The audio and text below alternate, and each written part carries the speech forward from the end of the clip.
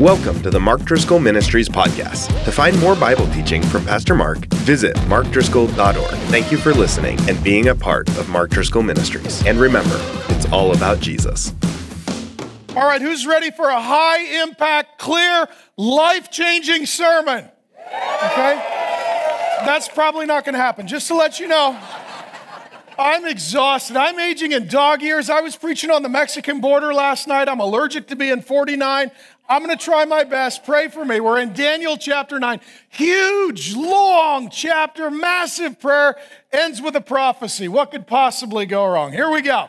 All right, we're in Daniel 9, and if you are new, we're taking 12 weeks to go through each of these 12 chapters of this Old Testament book of Daniel. It's about 500 or 600 years before Jesus was born. It's about 2,500 years in the past.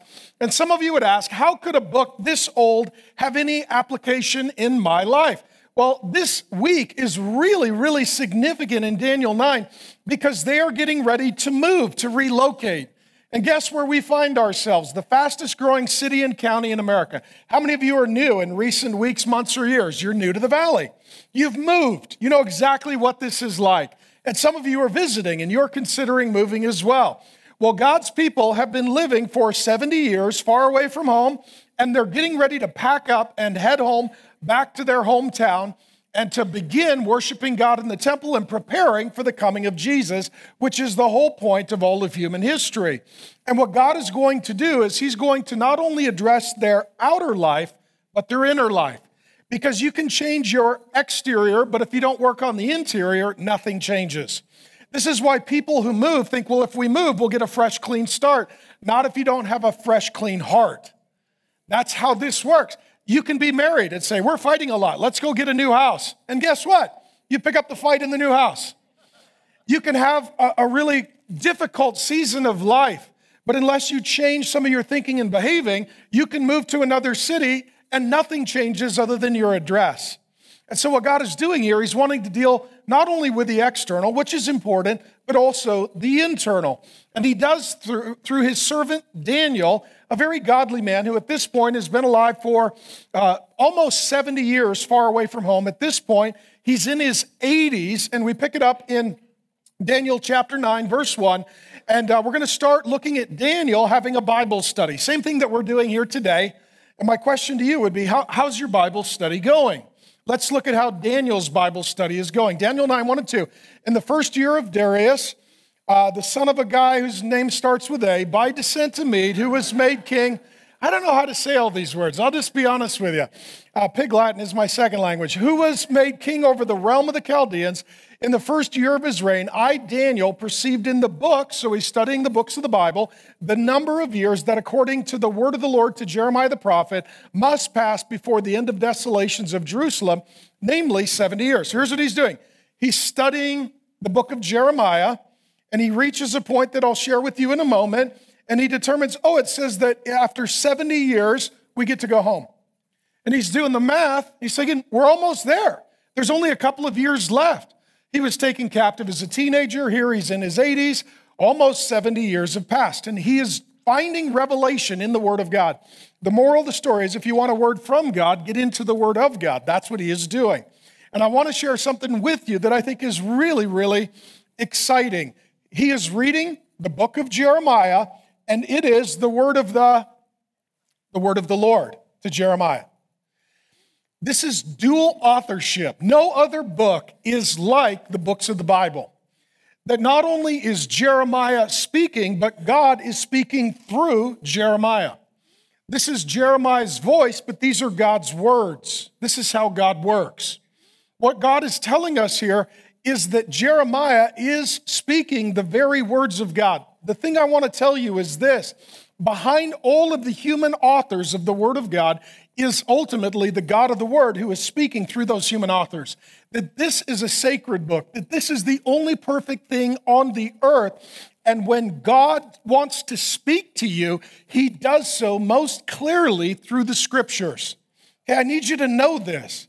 This is why we go through books of the Bible. This is why we don't skip verses in the books of the Bible. That's why I'll even preach things that I don't know what they mean. They're still awesome and true, okay? And that's what you're going to see at the end of this sermon, just as a little teaser. So where does he study in Jeremiah? I believe there are two places. Jeremiah 25, 8 through 12. I believe this is where Daniel is doing his Bible study.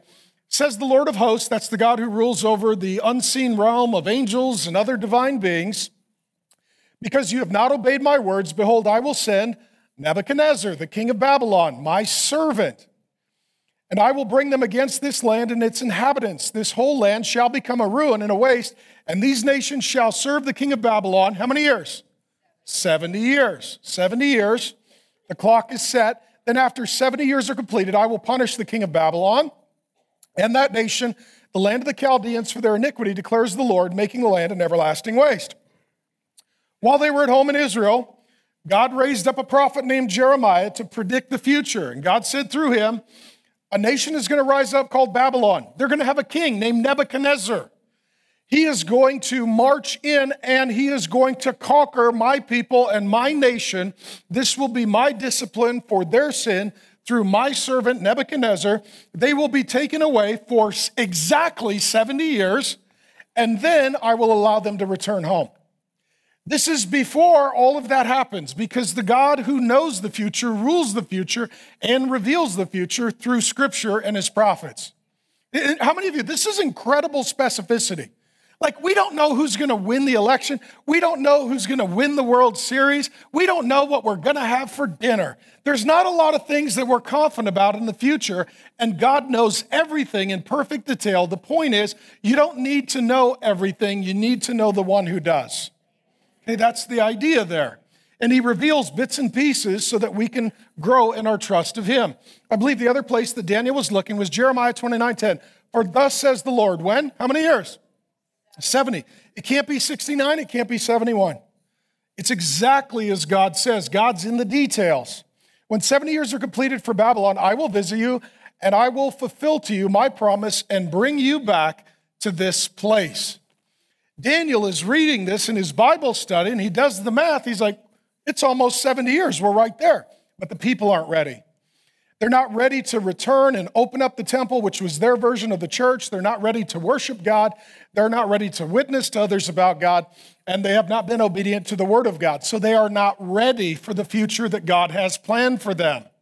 The same is true for all of us in varying degrees at various times and in various ways. And so what Daniel is going to do, he's going to intercede and pray. We'll deal with that in a moment.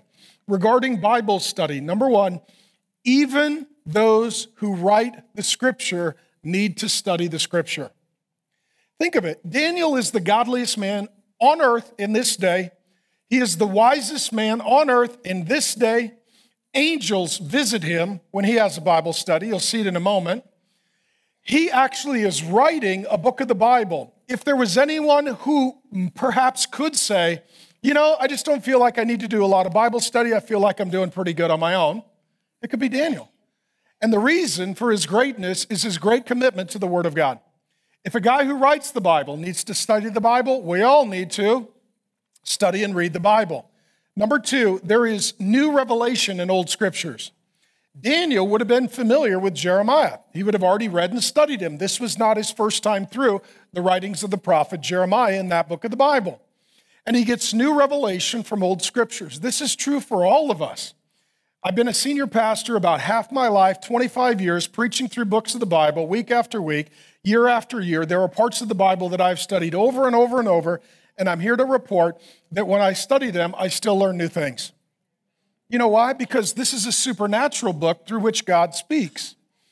And ultimately, the Bible, it says, is living and active.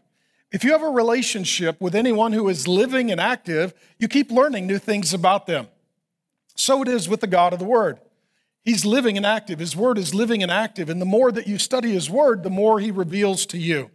So don't just assume because you've been through a section of Scripture or a book of the Bible that you have excavated all the gold that is therein. There are still more treasures to be found.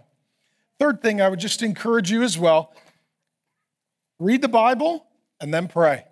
Okay? This is going to be the pattern that Daniel sets for us. In just a moment, we're going to read his lengthy prayer. But he starts with Bible study and he stops and prays. This is how we have a conversational relationship with God. He speaks to us through his word. We speak to him through prayer. Many of you know this, but let me say, not many do this. Okay? It's not just knowing, but doing in which the blessing is to be found. And what he does, he's reading and then he stops to pray. Some of you struggle with prayer. You're not sure how to pray or when to pray or what to pray. Start by reading your Bible, and then as God strikes your heart or opens your awareness, just stop and talk to him conversationally. God, it says here that you forgive.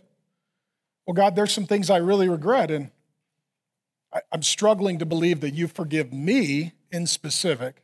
So I want to talk to you about this so that I can experience your forgiveness. God, it says here that you'll never leave us or forsake us. And God, I'll just be honest, I feel really alone. It was a hard season for me. And I don't know if anybody's with me or for me, but it says here that you are. And so God, I want to talk to you about this, and I want you to make this revelation a reality in my life. Okay? It's as God speaks to you, you speak to him. That's the relationship, and it's conversational. Bible study and prayer, this is how it works. And so we're going to read Daniel's prayer. We look at his Bible study, and then we're going to examine his prayer. And what's curious is he writes his prayer down. You know why? So that we could eavesdrop on his conversation with God, and we could be encouraged by God answering his prayer. Here's what I'm telling you. Sometimes you need to write your prayers down. Journal them out, so that when God answers them, it can build your faith.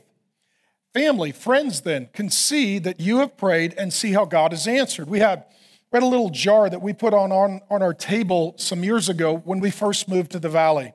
It's a little mason jar. We had all the kids write out prayer requests and put them in there. I found that jar not too long ago, started looking at it. Please give us a school, answered. Please give us friends, answered. Please let us plant a church, answered. Please give us a building, answered. Please give us nice people. Thank you for being nice people, answered. We prayed very specifically, and now we see that God answered all those prayers. And I hope and trust and pray what it does for our kids is it builds their faith. The God who answered prayers in the past will answer prayers in the future. And how many of you would love to have a little journal from a parent or a grandparent or a great-grandparent that was recording some of their prayers and then how God answered them? That would be a family treasure. This is what Daniel is doing. He is recording for us his prayers and then reporting the answer so that we might share in his hope. Now, let me just tell you this. This is a long prayer, and I'm going to read the whole thing. It's 5 slides long. I think this is a new record for me, right? If I pass out, somebody come up and finish, okay? We're just going to go through the whole thing, and then I'll summarize it. Then I turn my face to the Lord God. And this is the language of friendship, face to face. God wants to meet with you face to face. Seeking him by prayer and pleas for mercy with fasting, we'll talk about that. And sackcloth and ashes, that is recognition of sin and the need for repentance. We'll talk about that. I prayed to the Lord my God and made confession. That's acknowledging wrongdoing, saying, O Lord, the great and awesome God who keeps covenant, we'll talk about that, and steadfast love with those who love him and keep his commandments. We have, what's the word? We've sinned. He just owns it. And done wrong and acted wickedly and rebelled. He has all kinds of different words to speak of this reality. Turning aside from your commandments and rules, we have not listened to your servants, the prophets. God, you sent people to talk to us, and we weren't going to listen to them, who spoke in your name to our kings, our princes, and our fathers, all the leaders, and all the people of the land. To you, O Lord, belongs righteousness. Everything you do is right and good. But to us, open shame. We've really failed. As at this day, to the men of Judah, that's God's people, to the inhabitants of Jerusalem, and all Israel, that's the people of God, who are near and those who are far away, and all the lands to which you have driven them, because of the treachery that they have committed against you. To us, O Lord, belongs open shame. To our kings, to our princes, to our fathers, because we have sinned against you. To the Lord our God belong mercy and forgiveness, for we have rebelled against him and have not obeyed the voice of the Lord our God by walking in his laws, which he set before us by his servants, the prophets. All Israel, everybody, no exception, has transgressed your law and turned aside, refusing to obey your voice. And the curse and oath that are written in the law of Moses. He tells us Jeremiah writes Jeremiah, and Moses writes the first 5 books of the Old Testament. the servant of God, have been poured out upon us because we have sinned against him. He has confirmed his words, which he spoke against us and against our rulers who ruled us by bringing upon us a great calamity. For under the whole heaven there has not been done anything like has been done against Jerusalem. As it is written in the law of Moses, all this calamity has come upon us, yet we have not entreated the favor of the Lord our God, turning from our iniquities and gaining insight by your truth. Therefore, the Lord has kept ready the calamity and has brought it upon us, for the Lord our God is righteous in all the works that he has done. We have not obeyed his voice. And now, O Lord our God, who brought your people out of the land of Egypt. What he's saying is, God, in the past, when we did evil and got ourselves in trouble, you got us out. We need you again. With a mighty hand, and have made a name for yourself, as at this day we have sinned. There's the word again. And done wickedly. O Lord, according to all your righteous acts, let your anger and your wrath turn away from your city, Jerusalem, your holy hill. That's where the temple was, because of our sins and the iniquities of our fathers, Jerusalem, and your people have become a byword among all who are around us. Last slide. Now, therefore, O God, listen. God, please listen to the prayer of your servant and his pleas for mercy. Give us what we don't deserve, not what we do deserve. And for your own sake, O Lord, because we're your people and your name is at risk, make your face to shine upon your sanctuary, which is desolate. God, you're not even being worshiped in the temple. Can we fix that? Oh my God, incline your ear and hear. Open your eyes and see our desolations and the city that is called by your name. For we do not present our pleas before you because of our righteousness. We're good people who have earned this, but because of your great mercy, you're a great God. Oh Lord, hear. Oh Lord, forgive. Oh Lord, pay attention and act. We need you to show up. Delay not for your own sake, oh my God, because your city and your people are called by your name. Long prayer, passionate prayer, tearful prayer, earnest prayer, heartfelt prayer, emotional prayer. 4 things that are significant to Daniel's character and consistency. At this point, he has been walking with God faithfully through his teens, 20s, 30s, 40s, 50s, 60s, 70s, and now he's in his 80s. Number 1, he surrounded himself with godly friends. We met these guys earlier in the book. They pray together, they serve together, and they suffer together. Ultimately, your life is largely defined by the company you keep. This is why we tell our kids when they're little, pick good friends. When kids go into high school or college, pick a good friend group. When you're single, graduated, living on your own, make sure you find God's people and do life with them. When you're a young married couple, it's finding the couples that you'll do relationship and life with. When you're a parent and you've got little kids, who are our friends and who will our children grow up around and see modeling from? When you're older, who will speak into our life and allow us to do the same with them? Daniel's friends have departed from the scene at this point, maybe because they're passed away. He's now in his 80s. He's probably done the funerals of a lot of his friends. But nonetheless, he started with godly friends. Number 2, he is a man who is ultimately committed to the study of God's word. We just saw this. He's in his 80s. He's been studying the Bible for almost 70 years just in Babylon. He had many years before that in Israel. He spent his whole life studying the Bible. He is a man who is consistent in Scripture. And here's what's amazing about you and I. We have more revelation than Daniel did.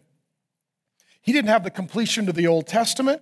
He didn't have the coming of Jesus, his virgin birth, his sinless life, his death on the cross, his resurrection from death. He didn't see the church birth, believers meeting on Sunday. He didn't get to see everything that we do. He didn't have any of the New Testament. He was looking down the corridor of history saying, Jesus is coming, and I see some of the details. We're looking in hindsight saying, wow, we now know more than Daniel did. And so if he was motivated to study the scriptures about Jesus' first coming, we should be really motivated to study the scriptures about Jesus' second coming. Thirdly, this might be a bit of a shocker for you and a brand new concept. You read earlier with me that he was in prayer and what? What else was he doing? Fasting. Some of you are like, what is that strange word? It's not eating. Okay, we're Americans, right? We invented Costco. We buy food by the pallet, okay? I mean, we're now at the point that you can order your groceries and have them brought to you and not burn the calories to go get them. That's America. Okay? We invented the all-you-can-eat buffet. Some of you are like, I know exactly how many shrimp I can fit in this body. I went to the casino and confirmed it. Okay, you know. We tend to eat our way through life. And sometimes fasting is stopping the routine of life and resetting relationship with God. And what can happen is when we're in stress or duress, we tend to self-medicate with what? With food. We tend to self-medicate with food. And when stress or duress comes, sometimes it's better to fast, to focus on God, to say things are not normal. I need to be more aware of my dependency upon God and spend time in prayer. Bible study, prayer, and fasting oftentimes go together. Things need to stop for a season so that I can meet with the Lord and hear from the Lord. Bible study, prayer, and fasting. And what Daniel is doing is he is fasting. He is taking time to focus on his relationship with God and to make sure that his heart is right in the presence of God. And what's really curious is, I don't know if you've seen this, a lot of the new research that's coming out says that intermittent fasting is really beneficial. Have you seen this? It's on the internet, so I know it's true. And but what they're saying is that intermittent fasting has a lot of benefits. It resets the body and it can help reset, for example, the immune system, and it's good for you. It's cleansing. The point is, God tells us to do things that are good for us, tells us not to do things that are bad for us, and eventually the research catches up with the Word of God. That's the point. So he's praying and he's fasting. And then lastly, what he is doing here as well, not only does he have good friends, study the Bible, fast, he prays. He prays. And I'll be honest, when I first became a Christian, I really didn't understand the purpose of prayer. For many people, I think this is very confusing. When I was a new Christian, I was like, why do I pray? If God knows everything, why does he need to hear from me? What I realized is God doesn't need prayer, I do. God will be fine tomorrow whether or not I pray. I'm not going to be okay tomorrow if I don't pray today. Prayer is something I need, not something that God needs. And in prayer, you're not telling God something he doesn't know. God's not in heaven going, you did what? Like, he knows, right? In prayer, what you are doing is you are inviting God into the circumstances that he already knows about. And what happens in prayer, it reveals our heart and our motives and our desires and our fears and our longings. Sometimes when we're praying, you're like, okay, that's what's in there. I didn't know that. I need to bring this before the Lord so that he can help me with this. Daniel is praying. Just a few brief things on prayer. You can pray out loud. God hears. But God also knows the longings of your heart and the thoughts of your mind, so you can pray silently. Let's say, for example, you're in school and you got to take a test. You can pray silently. Sometimes there are things that are just between you and the Lord. Satan and the demonic realm can overhear our words and they can observe our actions, but they can't read our thoughts and minds. And so prayer becomes a private, secure communication channel with God, especially in times of hardship and warfare, quite frankly. You can pray when you're sitting down. You could pray when you're standing up. You can pray by kneeling, which is humility. You can pray when you're laying down. Maybe you go to bed and pray, or you wake up in the middle of the night. You could pray. One of my favorite things to do is walk and pray. I'm not one of those guys who could just sit there all day. I'm fairly active, and I like to get out and do things, so I'll walk and pray. And what I've learned to do is put earbuds in so that people don't think I'm crazy in my neighborhood. They're like, oh, he's taking a call. I am. The Lord called, and we're having a chat, okay? So I put the earbuds in that I don't look like a crazy person. It just looks like I'm on an appointment, which I am. And praying is something that naturally flows out of Bible reading. That's what happens here in the life and the example of Daniel. Now, a couple of things as well about Daniel's prayer. He speaks of bad news and good news. Christianity is bad news and good news. The bad news is who we are. The good news is who God is. Sometimes you will hear, we just need to inspire people and motivate people. Let's do that after we've told them who they really are. Because our hope for people is not in people. Our hope for people is in God. That we are bad and God is good. We are the problem, God is the solution. We made the mess, he fixes it. Okay? That's the essence of Daniel's prayer. So let me start with the bad news of who we are and then get to the good news of who God is. Daniel's speaking of sin, and he's using a whole constellation of different words in the original Hebrew. He's talking about acting wickedly, wandering from the path, missing the mark, evil, rebellion, treachery. All of this language is to say sin is so complicated, it's so multifaceted, it's so nefarious that language strains to give us the full perspective on how truly awful our behavior is. It's humbling, and it's revealing, and it's clarifying. And what Daniel does is you read his prayer, he identifies himself with the people who are sinful. He says, we. Question, is Daniel a good guy? He's a good guy. I mean, he's the godliest guy alive on planet Earth, right? So that's something. He could pray, God, I'm part of this nation that's cursed, and I wish the people were like me so it wouldn't be so bad. But he doesn't do that. He says, we have sinned, we have failed, we have fallen short, we have acted wickedly, we have acted treacherously. We. Because here's what happens. You either look down on others or you look up to God. Okay? If you're just looking down on others, you're like, I wish you guys were like me, then everything would be awesome because I'm awesome. You look up to God, you're like, ruh-roh, we all have a problem. God is good, we are not. God is perfect, we are not. God is loving, we are not. God is forgiving, we are not. God told us what to do, we didn't do it. He doesn't look down on others, he looks up to God. This is the difference between the prayer of a repentant person and a religious person. A religious person, they will pray about everybody else's sin. A repentant person will also pray about their own sin. Daniel has to choose, do I categorize myself with God or the people? What does he decide? I'm with the people, I'm down here with the sinners. That's a repentant prayer. It doesn't matter how godly you are, how long you've been a believer, how much Bible you know, there's always something in your life to work on. There's always progress to be made. This is why the Christian faith requires tremendous humility. God, here's what I need to work on next. God, here's what I need to change next. God, here's where I need your help now. You may be a very mature, seasoned believer. There are still things that God is revealing that he needs to work in and that you need to take account for. We don't talk much about sin in our culture. People don't like it. Daniel here is a politician actually working for the government. This would not be a party platform to win the nomination. Well, we'll just pray about everybody's sin and see if they'll repent. What we tend to do instead with our sin in our day is a couple of different things. Number one, we deny it. I didn't do that. Yes, you did. I didn't say that. Yes, you did. Well, that's not what I meant. Well, when you yelled at me and cussed me out, I'm not sure I was supposed to take that as a heart hug. I don't know how to interpret the data. We deny things. True or false? We deny it. Don't deny it. You deny it. That's what I'm telling you. Okay, number two, how about this one? Instead of repenting of it, we hide it.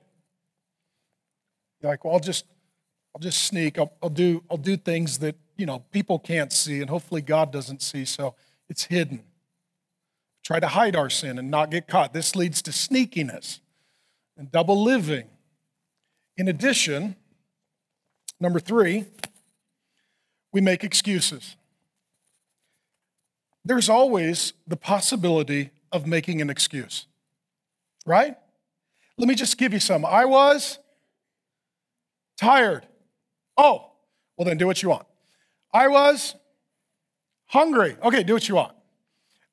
You frustrate me. Oh, okay. So if you didn't frustrate me, I wouldn't be frustrated. I'm kind of a victim. You need to repent.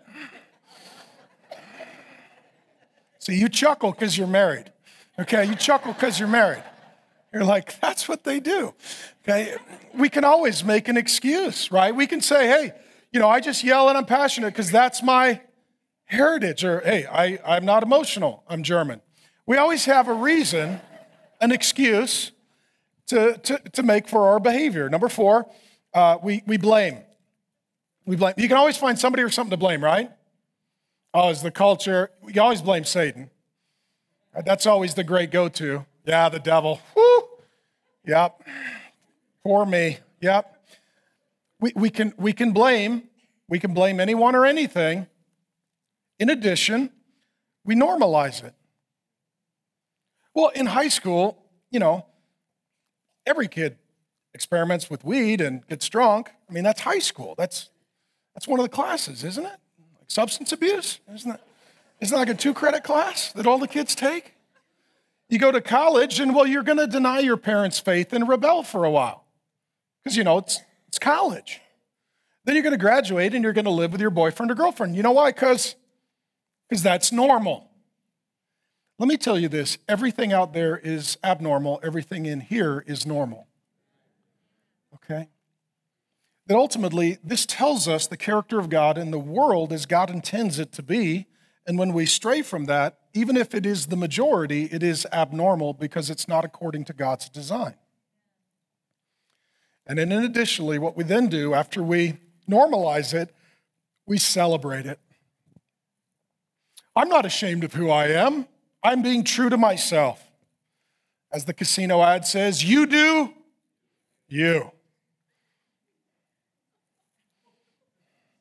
That's a bad idea. You get cuts in the line to hell for that, okay?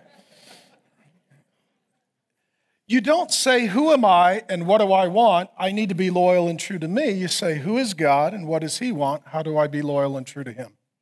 Okay? And that ultimately, what he is doing here, Daniel he is dealing with sin. He is owning it. He is accepting it. He is naming it. You can't do that unless there is a God who forgives and helps. Okay? You can't, because otherwise you have acknowledged catastrophe and the state of emergency, and if there isn't help on the way, you are doomed. The good news is, as Christians, is that not only does the Bible tell us who we are, it tells us who God is.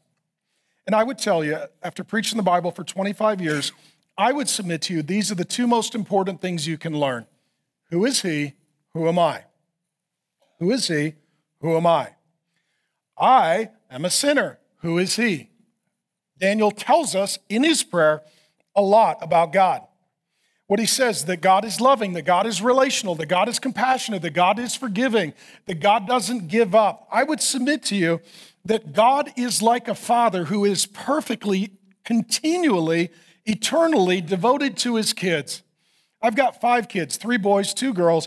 No matter what they do, I'm still their dad. I still love them. My heart is open. My arms are open. My life is open to receive them, to bless them, to forgive them, to help them. It doesn't matter where they go. It doesn't matter what they do. The one thing that will never change is the love of their father for my kids. You are the children of God. God's heart toward you is a father's heart. That's why Jesus taught us to pray our Father. It's to remind us, okay, we have a dad who loves us and doesn't disown us. Here, Daniel is praying, trusting in that relationship that is secure. And this is really significant. He uses the language of covenant. That's the word that he uses. Most of our relationships are contractual, not covenantal. Meaning, if you do this, I do that. If you don't do this, then I don't do that. It is my behavior toward you, my relationship with you is conditioned on your performance. Covenant is not like that.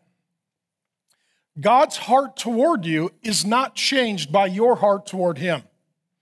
God's actions toward you are not determined by your actions toward him. That ultimately, God loves you, whether you love him or not. God pursues you, whether you want him to or not. If you are a child of God, God is working on you, whether you want it or not. His heart doesn't harden toward you. His behavior doesn't change toward you. And it's hard for us to conceive of this kind of loving relationship because most of the time when we do something wrong, somebody changes their heart toward us. They harden their heart, they close their heart, or they get an angry heart and fight back. God's heart is unchanged. Your heart does not change God's heart. God's heart changes your heart. And his heart for you never changes.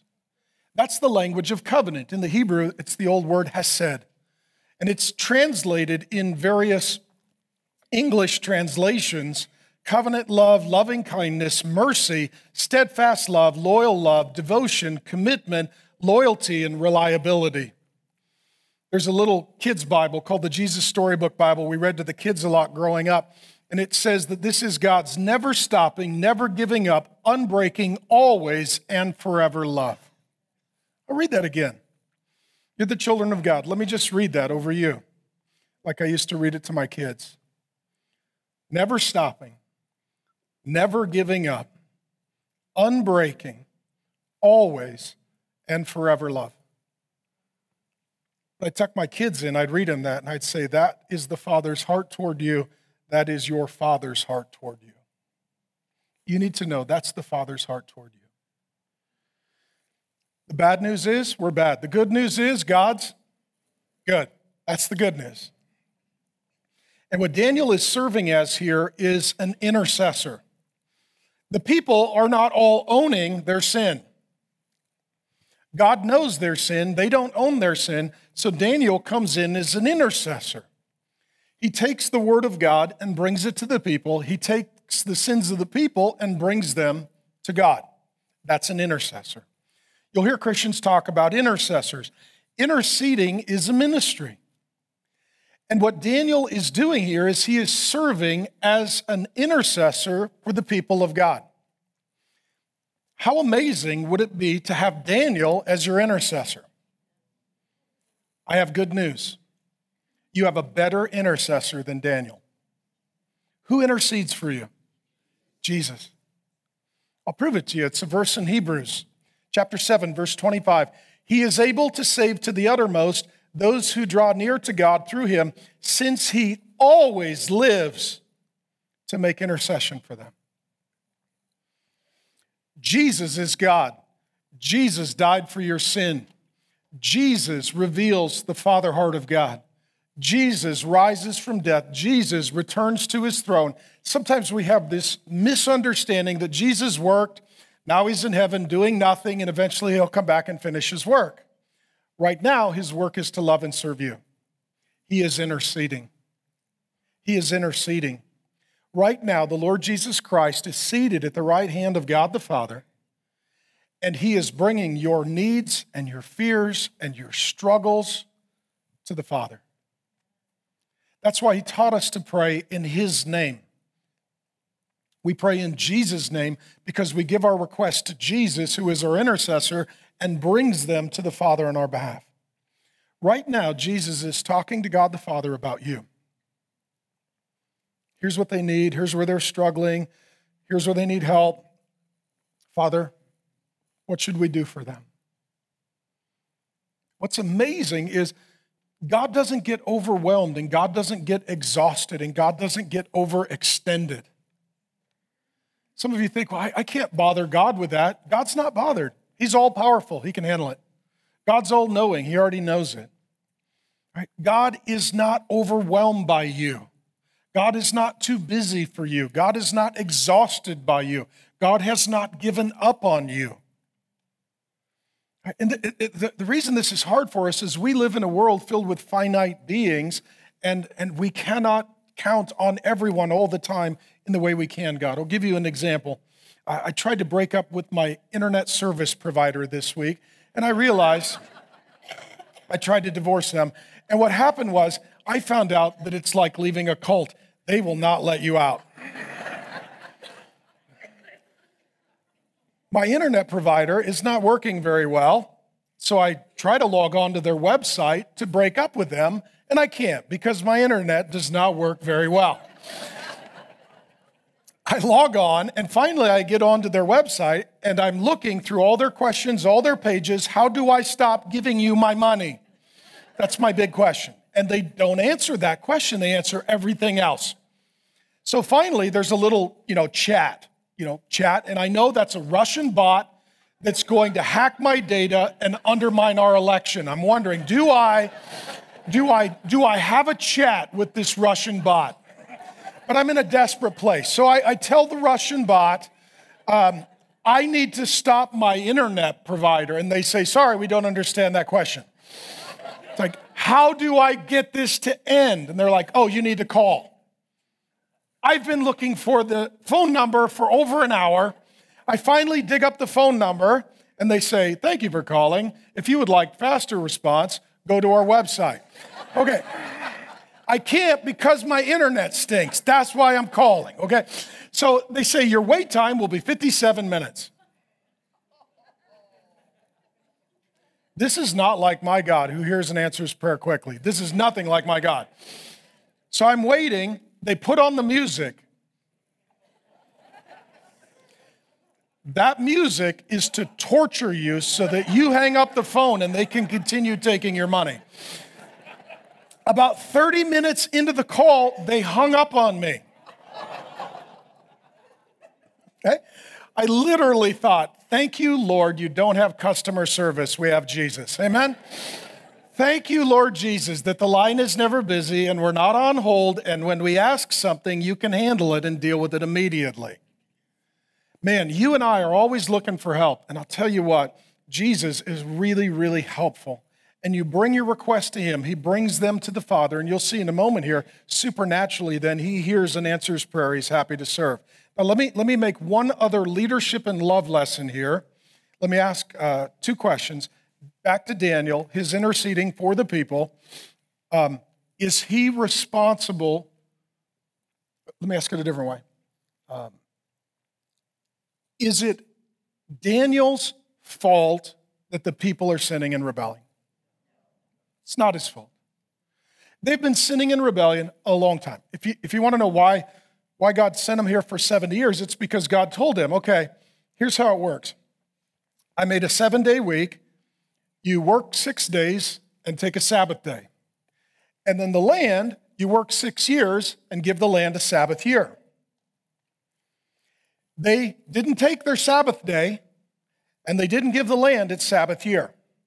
They kept working because you can make more money and be more profitable if you disobey God. That's what they think. That's what we think.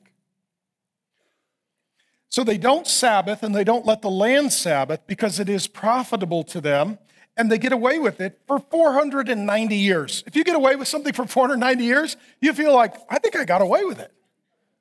God comes and says, well, you've disobeyed, you've not taken your Sabbath or given the land its Sabbath for 490 years. You were supposed to rest the land every 7th year. How many years do you owe me? 70. Therefore, since you won't stop going to work, I am going to take you away. Okay? I'm going to take you away from the land because that is your job, and you won't stop working your job. You need to take a break and meet with me. 70 years, they're held in captivity. Daniel reads Jeremiah, 70 years is almost up, it's time to go back. Point being, this is not Daniel's fault. He was born at the tail end of the 490 years of sin. It had been going on for a long time before he showed up, and when it all goes down, he's a teenage kid. He's not the king. He doesn't have any power. It's not his fault. But does Daniel make it his responsibility? Yes, because this is leadership and this is love. The biblical definition of leadership and love is taking responsibility even when you're not at fault. Did Jesus do that for us? Is it Jesus' fault that we've sinned? No. But did he make it his responsibility? Yes. He came, he lived, he died, he rose. He lives to make intercession. It's not his fault, but because of love as our leader, he's made it his responsibility. Let me give a quick parenting lesson here. Men, this is what it means to be head of household. Doesn't mean you're the boss or the bully.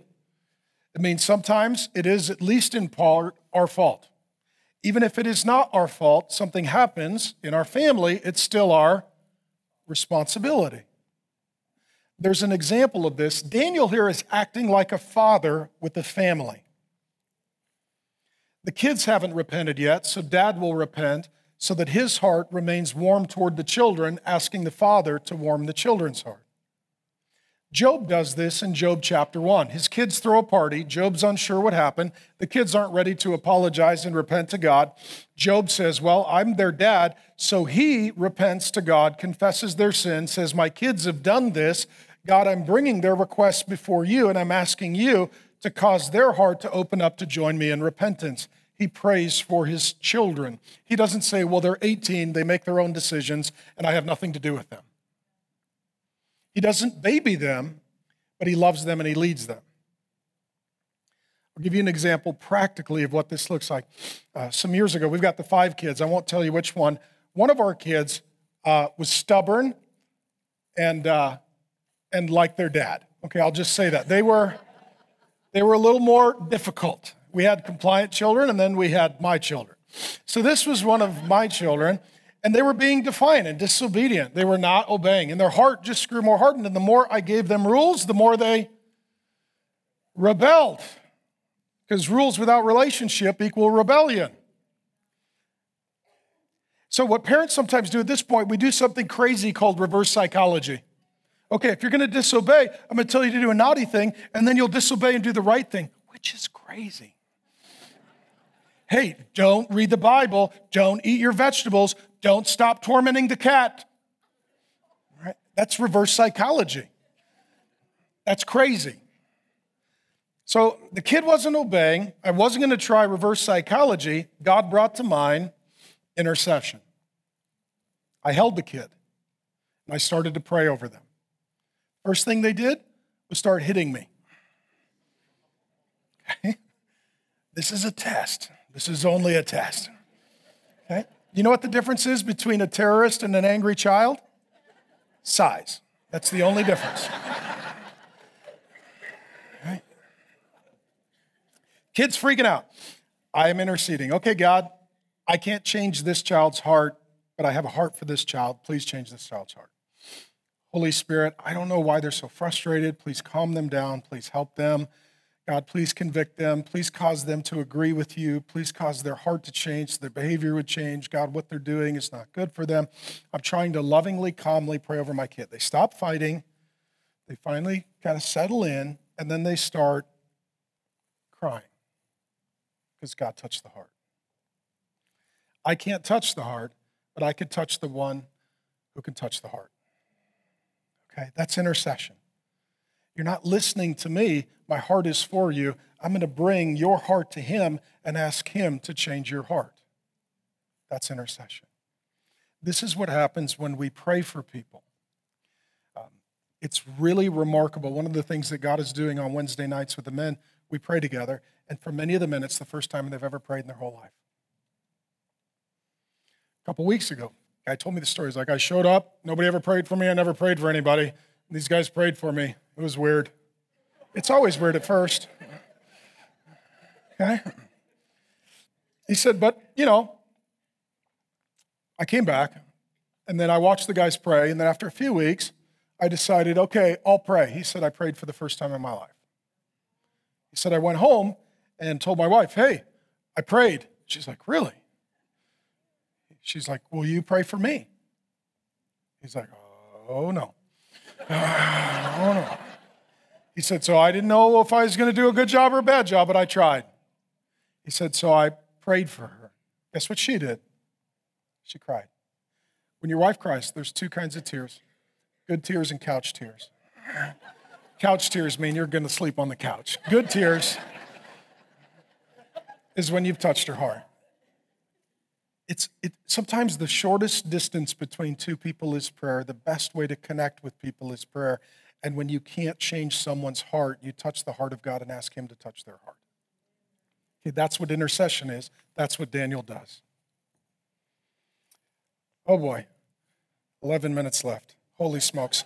I still got 2 sections, including a prophecy. Okay, I'll read fast. God loves us and sends a helper. While I was still speaking and praying, confessing my sin and the sin of my people Israel, and presenting my plea before the Lord my God for the holy hill of my God, while I was speaking in prayer. He hasn't even finished his prayer. Who shows up? Gabriel, who is an angel, who has already shown up before. He doesn't even ask, who are you? He's like, he's back. You know your life is awesome when Gabriel just hangs out with you. That's amazing. Whom I had seen in the vision. Here comes the angel. It first came to me in swift flight. He's in a hurry at the time of the evening sacrifice. He made me understand, speaking with me and saying, "Oh, Daniel, I have now come out to give you insight and understanding at the beginning." When?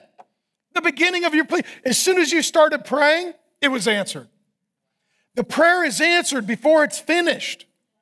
That's amazing. At the beginning of your pleas for mercy, a word went out. I have come to tell it to you, for you are what? Greatly loved. Therefore, consider the word and understand the vision. Firstly, when you pray, here's good news, God hears. See, Daniel's praying and he doesn't know, like, is this going beyond the roof, the ceiling? Is this going anywhere? Are we doing anything? Even in our day, people will talk about, well, you need to have positive self-talk. You know what? More than just talking to yourself, talking to God is really helpful. That ultimately, there is a world that we don't see that is real as the world as we do see. In that realm and reality is God with angels and other divine beings. We've seen the watchers and the holy ones and the angels and Michael and Gabriel, which are the only two named angels in the Bible, and all that is happening in the unseen realm. And prayer actually leaves this realm, it goes into that realm. And then God hears, convenes his divine council, all of his divine servants, and then assigns them as messengers and ministers to go help and serve his people on the earth. You need to know that when you pray, God hears and answers, and that also singing is a form of praying. This is why we sing and pray and worship. That's why at the end of our service, the prayer team will be up front. It's why most of our singing happens after the sermon. We want you to hear the word of God and then respond with prayerful worship so that God can work in your heart. And what happens when we pray and worship, we reach into that unseen realm and we welcome it into our life. This is why people of prayer and people of worship tend to see the supernatural more consistently than those who do not. Because they believe in a supernatural God and they welcome him into their life and circumstances. And what happens here, he gets the angel Gabriel. Now, some of you will ask, how come I don't get an angel? Well, let me say this, you may have. Hebrews 1 says that many of us have entertained angels unaware. When they come on a mission, they're not trying to draw attention to themselves, they're trying to refocus attention on the Lord. I believe when we get into the presence of God, I believe we will see some things in our life and God will reveal some things that he was doing that we were unaware of. I believe that the angel Gabriel probably won't show up in your life with a name tag and make it real obvious, but I believe that when all is said and done, you might see that angels did visit and answer prayer and they just came incognito because that's what soldiers on mission often do. And here's good news. He has a problem. He is praying, and what he receives is a helper. His helper is Gabriel. Your helper is the Holy Spirit. God, when you send a prayer, God doesn't necessarily have to send an angel, but he always sends the Holy Spirit, the third member of the Trinity, the same power that empowered the life of Jesus. John 14:26, Jesus says, the helper, the Holy Spirit, whom the Father will send in my name, he will teach you all things. And the first thing that he wants to teach you is that you are greatly loved. You are greatly loved. You're not just loved, you're greatly loved. Imagine how amazing this was to Daniel. If he looked at his life, would he come to the conclusion that he was greatly loved? My nation was conquered. I am a slave. They have castrated me, forced me into demonic studies, and I have been away from home serving evil kings as a single man and castrated slave for almost all of my life. And I am greatly loved. That must mean that Satan and demons greatly hate him, which may explain why some of his life is hard. Just because life is hard doesn't mean that God hates you. It may mean that God loves you and the enemy of God hates you. You are greatly loved if you don't feel it. You are greatly loved if you don't see it. You are greatly loved if you don't know it. You're greatly loved.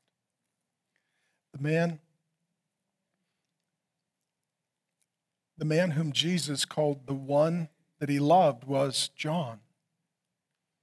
There's a guy in the New Testament, he's friends with Jesus, and the Bible says he's the one whom Jesus loved. And he goes on as an old man to write 1st, 2nd, and 3rd John. Guess what he calls the Christians?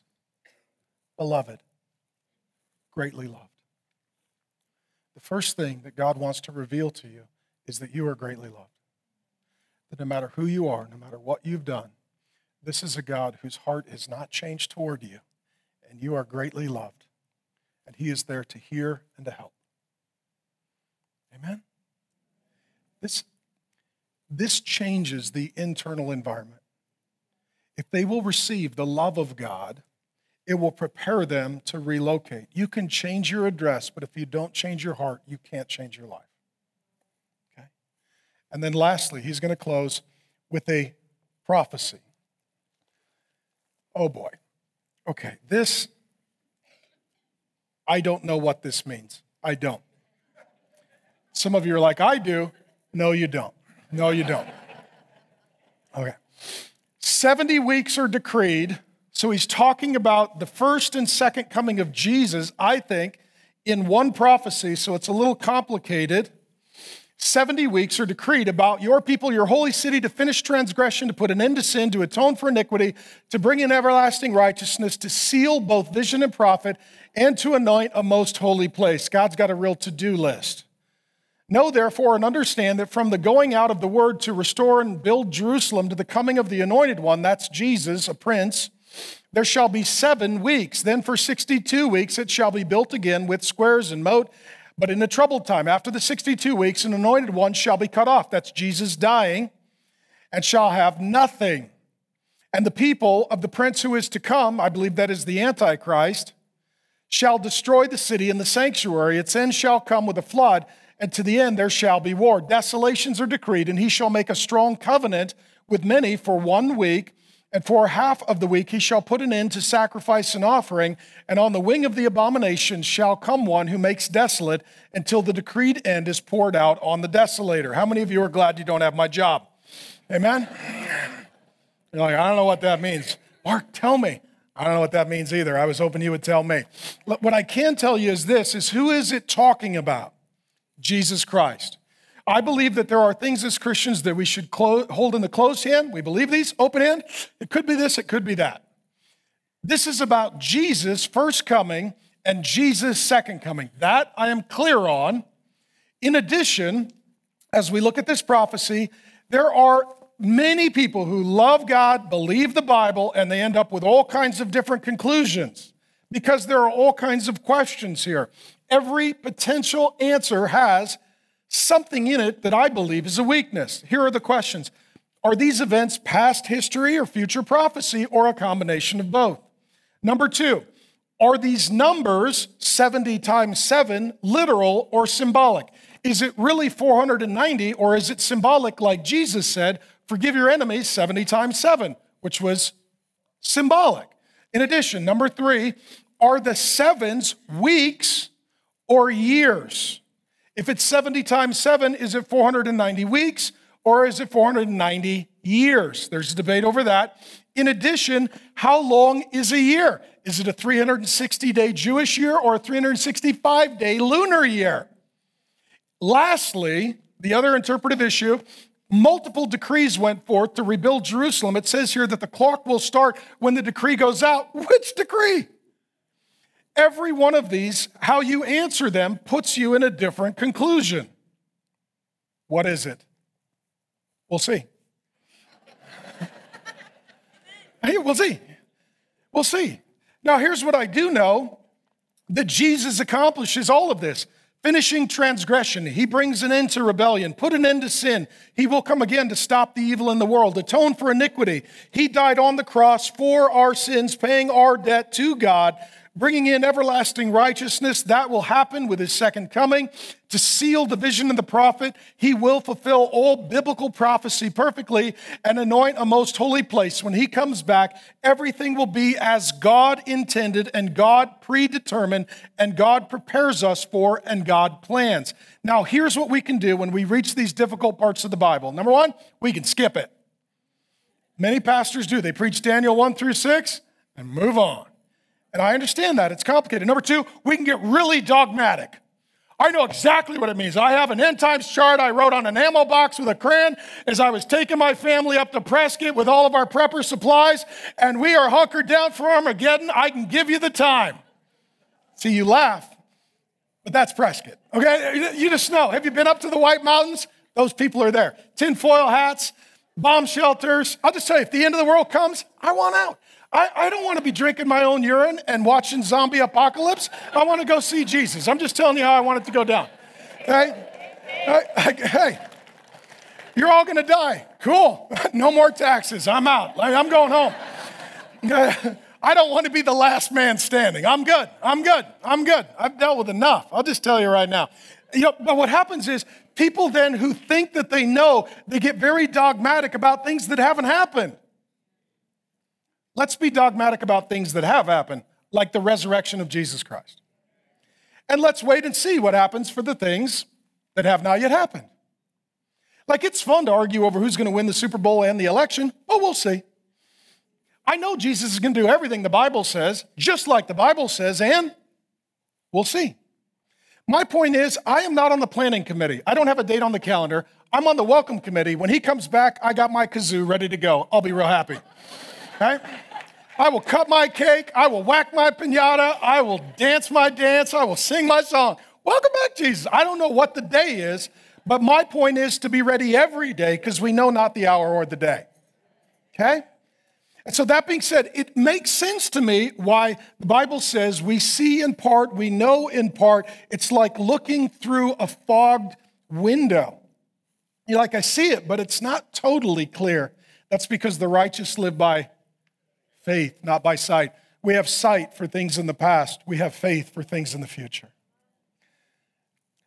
I don't know exactly when or how, but I know who. His name is Jesus. He is alive and well right now. He lives to make intercession. He is coming again to judge the living and the dead, to establish the eternal kingdom of God and put an end to all the shenanigans and has blessing for all of the saints. That I know, and I'll see you there. Until then, what we do is we pray and we worship and we bring our requests to God. We open the Word of God. We respond to God through worship and prayer, and in so doing, we're preparing ourselves for Jesus' second coming. Lord Jesus, come quickly. We come to you now in prayer saying, thank you. Thank you that we don't need to know everything. We just need to know the one who knows everything. And that, Lord Jesus, as long as we're with you, we're good. We're better than good. We're great. Lord Jesus, please prepare our hearts to move to that eternal home. God, it's revelation that the Holy Spirit just gave me. I hadn't even thought about this. Lord God, you were preparing their hearts to go home. You're preparing our hearts to go home. This is not our home. We're far away from home. And Lord God, we need to be ready to go home.